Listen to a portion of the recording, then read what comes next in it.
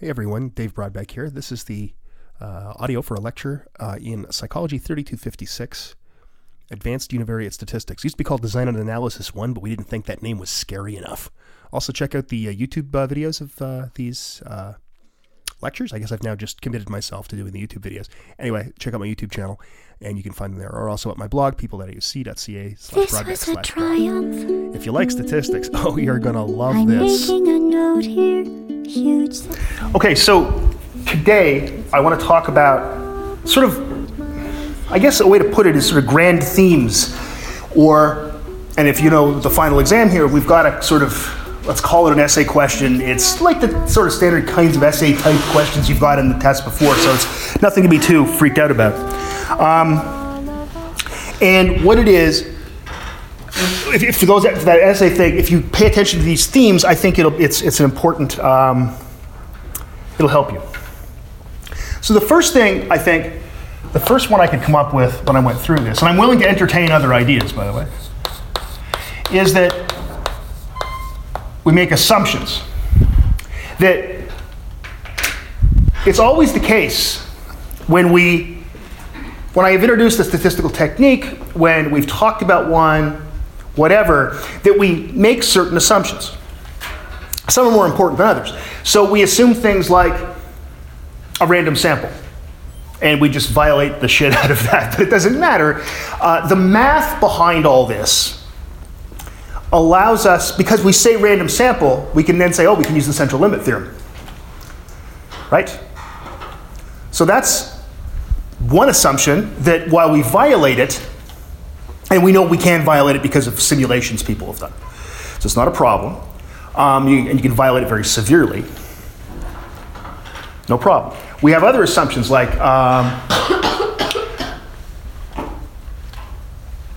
that the scores are normal in the population, which we can violate. Because of the central limit theorem, it allows us to violate that because we're really just dealing with samples. And again, through simulation work that a lot of people have done in the early part of last century, we know that that's okay to violate. You can actually use a binary variable with zeros and ones, and it works just fine. And then homogeneity of variance, which we can kind of violate, right? We know that you can violate that to a point. So, and remember the rule of thumb is what? About 4 to 1. So if one variance in, say, ANOVA is 4 times bigger than another, like one group to another group, then maybe you might transform your data, something like that. Okay? But then there's assumptions that we cannot violate. We cannot violate independent observations. Because the independent thing, that, when you think of the math that's behind it, it's about what's the probability of getting a score. We don't want to have to take into account all the other scores. That's why we can't violate that. Okay? So some assumptions, error is always normally distributed with a mean of 0. Right? It would be almost impossible to violate that assumption. Because what's left over after you take everything out, the mean's going to be 0 because you've taken out, say, the grand mean. Right? So that you really can't violate that anyway. So that's not a big deal. So I think that's the first thing, that we make a lot of assumptions and they allow us to do the math, but some aren't really that important. The second one that I was thinking of was that we have models that we are trying to use. So let's go for a very simple model. The first one we talked about, x equals mu plus tau plus epsilon. The plain old vanilla, I don't know why people think vanilla is bad and plain, but we'll use that term. Analysis of variance, right? Let's think of straightforward linear regression.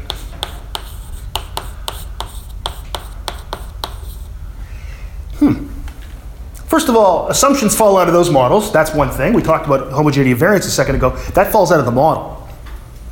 Both those models. Error is normally distributed with a mean of 0. It falls out of both those models. That's great. Look at those models for a second.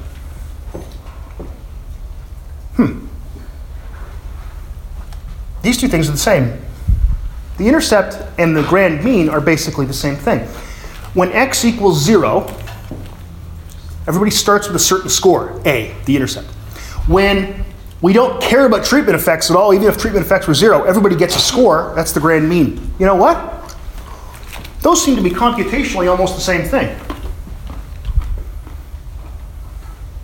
Wait, what about, deviations from the effect? Oh, deviations from the prediction. Oh, they're the same thing. You may have noticed when you were looking at outputs from SPSS, from ANOVA, that it actually says intercept and model. That's because it's actually doing it using regression. We talked about type 3 sums of squares, and how type 3s are equal to type 1s.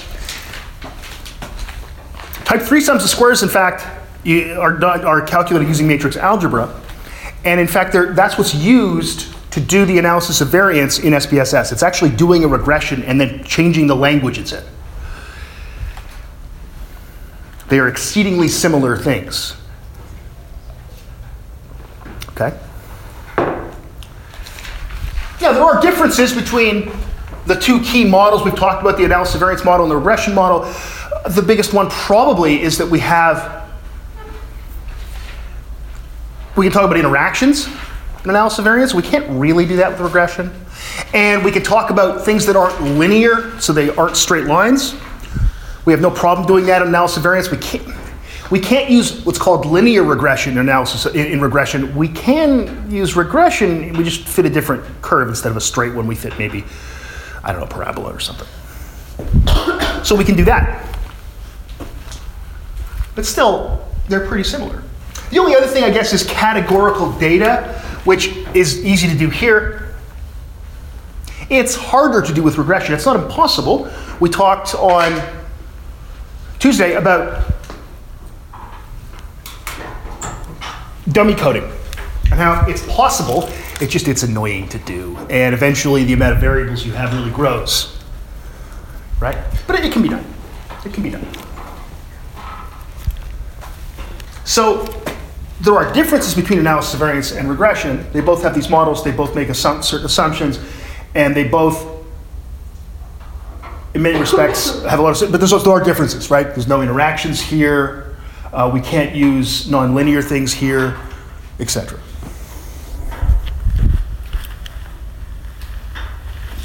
Okay, the third one I was thinking of was randomness.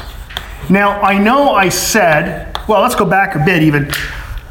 Randomly assigning subjects to groups, you've learned about that. You learned about that in research methods in 2127 and the importance of that. Right? So randomness is important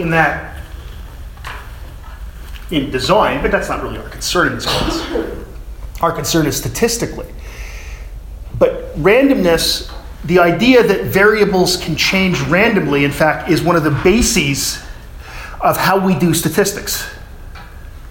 We make this assumption of a random sample, which isn't always true, in fact, it hardly ever is, but it allows us to then say something about a variable in a population because we assume we have a random sample. And again, we can violate that, so it's not a huge deal. But because we say that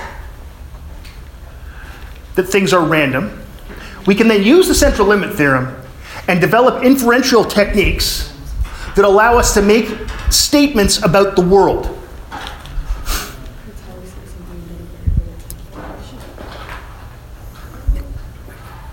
What's your question?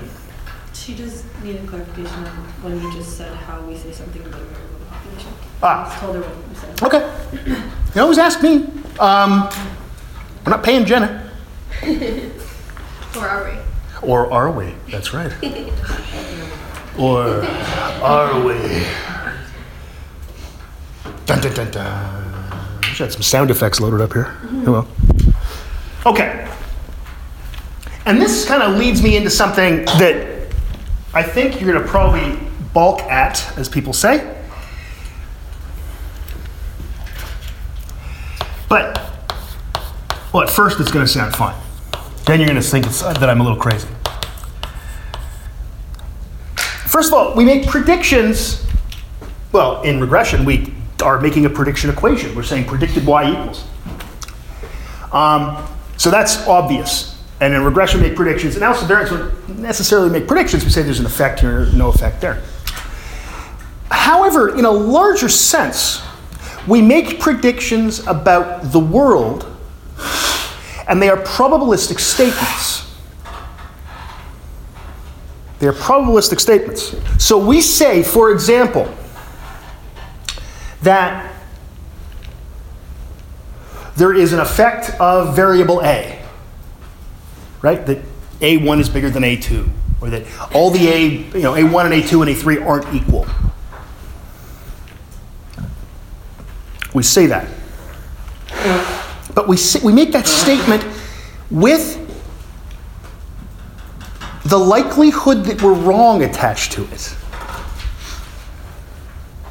When we say, for example, that there is a 5% chance that we're wrong, that we've made a type 1 error, right?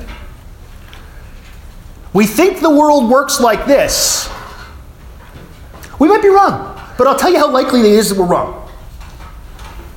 How often in your life are you able to say something, make an estimate, and say how likely you are to be wrong and be able to put a number to it? Well, there are obviously silly ideas, like I could say, I'm a woman. I can tell you that's just wrong, and it's 100% wrong. Or I can tell you my name was Steve. The probability of that being correct is 0. My name is David Richard Broadbeck is correct, and I can tell you there's a 100% chance that's true. The idea that you should probably wear pants when you go out of the house, this is pretty much 100% true. On the other hand, when we make statements about how the universe works, which is what we do in science, we are able to say how likely it is what we say is wrong. And we can do that without knowing anything about a population. We don't have to know about the population parameters. We don't have to know mu. We don't have to know sigma. All we have to do is say, we've done good experimental design, we've collected the data, here's how the universe works under these conditions.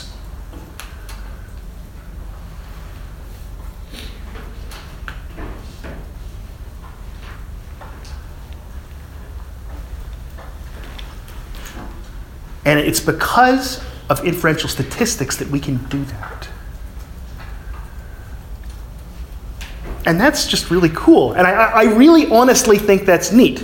There are very few other times in your life where you can say for sure, or you can put a percentage of how likely you are to be wrong on something.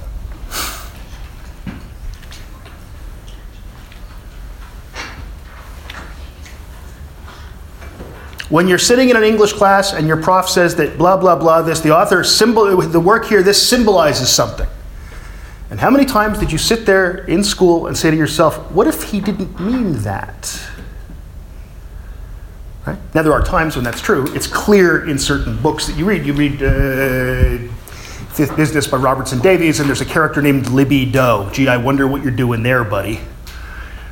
And Gloria Mundi. Like there's so obviously sledgehammer symbolism, you know what's being done there. But on the other hand, what if there are times when you go, I can't know that what you're saying is, maybe it's true, unless the author's here, he or she can't say, I did this. On the other hand, in science, we can actually say how likely what we said is wrong. And that's really cool. And one of the reasons I like this stuff so much is teaching people that that's something is really, I find it empowering. It's so rare when we can actually know how likely something we say is wrong. So I just think that's cool.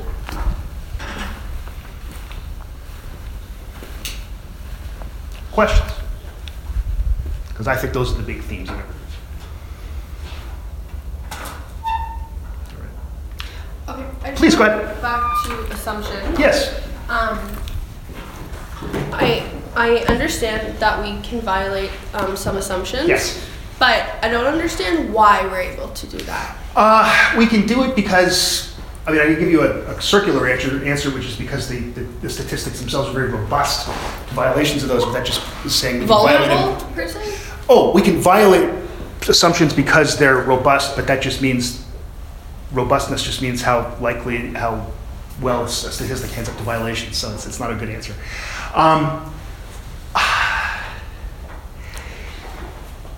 The math behind, say, using a simple random sample Okay. allows us to use the central limit theorem, right? Because that's about a simple random sample. That said, we can happily note that the universe behaves in a way that is, it's really hard to, Basically, if something isn't predetermined, it's closer to random than if something is predetermined. When I say predetermined, I mean that we know exactly what that it certainly isn't random. So if something isn't predetermined, so if we have intro psych students signing up for an experiment, that's way closer to random than it is to being predetermined. okay. Yeah, I guess that's the best way to put it. Whereas the independence, as I said, we can't violate that because there's nowhere here in any of the models, for example, that say, except if it's the third subject and it's a Tuesday and they were looking at someone else's paper. It doesn't say that anyway there, right? And that would then violate randomness to the point where it would become predetermined if I know someone else's score. Okay. Yeah. So it's about really the predetermination of things, I guess. Yeah. I was pretty good the way I pulled that out of my ass there. I just don't understand why you can No, I violate understand. some It's a good perceptions question. and not others. Yeah, it's a good question. I mean, but one of them makes randomness impossible, and all the other things are closer to randomness than predeterminedness. That wasn't a word. Well, that's fine. Yeah, well, thank you for your time. Other questions? There's something I want you to think about. At the beginning of the year, I guess it was technically the beginning of the year, at the beginning of the term in January, I told you how hard this course would be. I told you that this is the hardest course in our program, and it is the hardest course in our program. And this kind of course is the hardest course in every psychology program everywhere. I also told you you'd get through it. And you did. And you guys are in pretty good shape. You really are. By the way, before you ask me how you're doing in the final, going into the final, figure it out for yourself. Try that. Arithmetic. It's a skill. It's on the syllabus. I will tell you, but try to figure it out. It's just a weighted average. You can do it. If you can do crap like this, you can do a weighted average. Okay? I know you can. But I will tell you. But just try it for the hell of it first. Okay? So,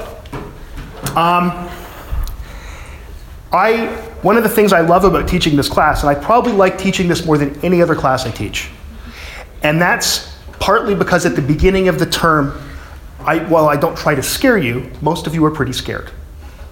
I've told you that it's difficult, you've heard it's difficult. And I don't want to scare you, but I want you to take it seriously, which is why I give you that little speech at the beginning about how hard this is going to be. But then showing people that something that is difficult conceptually can be done with hard work and with perhaps someone who knows what they're doing kind of helping you, that's me.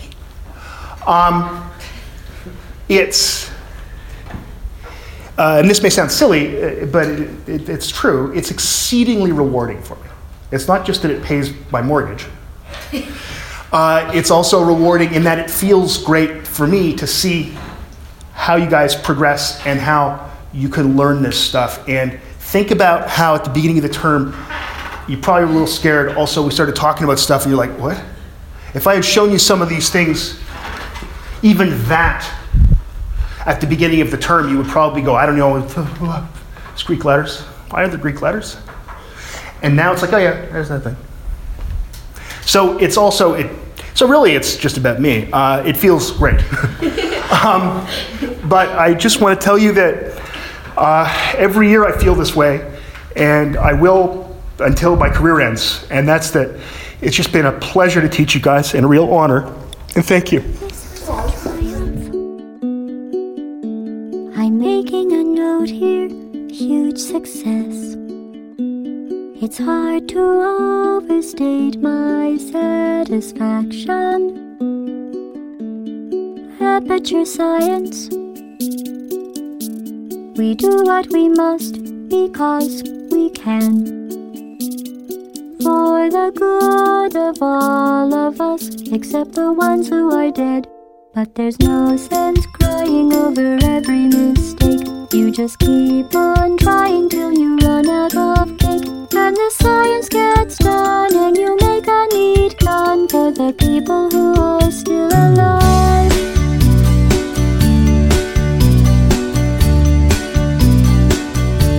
I'm not even angry. I'm being so sincere right now.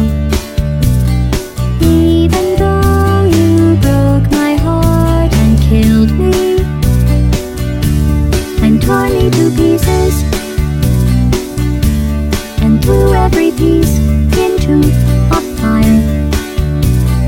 As they burned, it hurt because I was so happy for you. Now these points of data make a beautiful line, and we're out of beta, we're releasing on time. So I'm glad I got burned. Think of all the things we learned for the people who are still alive.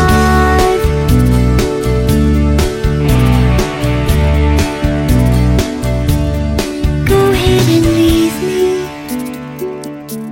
I think I'd prefer to stay inside. Maybe you'll find someone else to help you.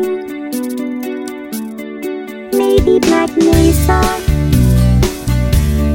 That was a joke, haha, that chance. Anyway, this cake is great. It's so delicious and moist. Look at me still talking when there's science to do. When I look up there, it makes me glad I'm not you. I've experiments to run. There is research to be done on the people who are still alive. And believe me, I am still alive. I'm doing science and I'm still alive. I feel fantastic and I'm still alive. While you're dying, I'll be still alive. And when you're dead, I will be still alive. Still alive. Still alive. Thanks for listening to the lecture. All of the audio is available, of course, on iTunes or whatever podcatcher you're using. Just search for Dr. Dave Broadbeck's Psychology Lectures from Algoma University, which is the most ungainly title ever. These are released under a Creative Commons copyright Share Alike 3.0 Canada. You can't use these for commercial purposes. You feel free to share them and feel free to mash them up any way you want, but if you do that, that means I get to do the same thing with your stuff. Sort of like the GNU license. I hope you learned something, but if you didn't, unless you're one of my students, I really don't care. The music, by the way, for each song, for each episode, lecture, is available. They're all podcast, like PodSafe music. So if you want to find out about the bands, there's links on my website at people.aoc.ca/Broadbeck. If those links don't work, just contact me and I'll find out. Often I put links actually in the if we call them show notes or blog posts. So buy these people's music. They're making the stuff available out there. Thanks everybody, and we'll see you next time.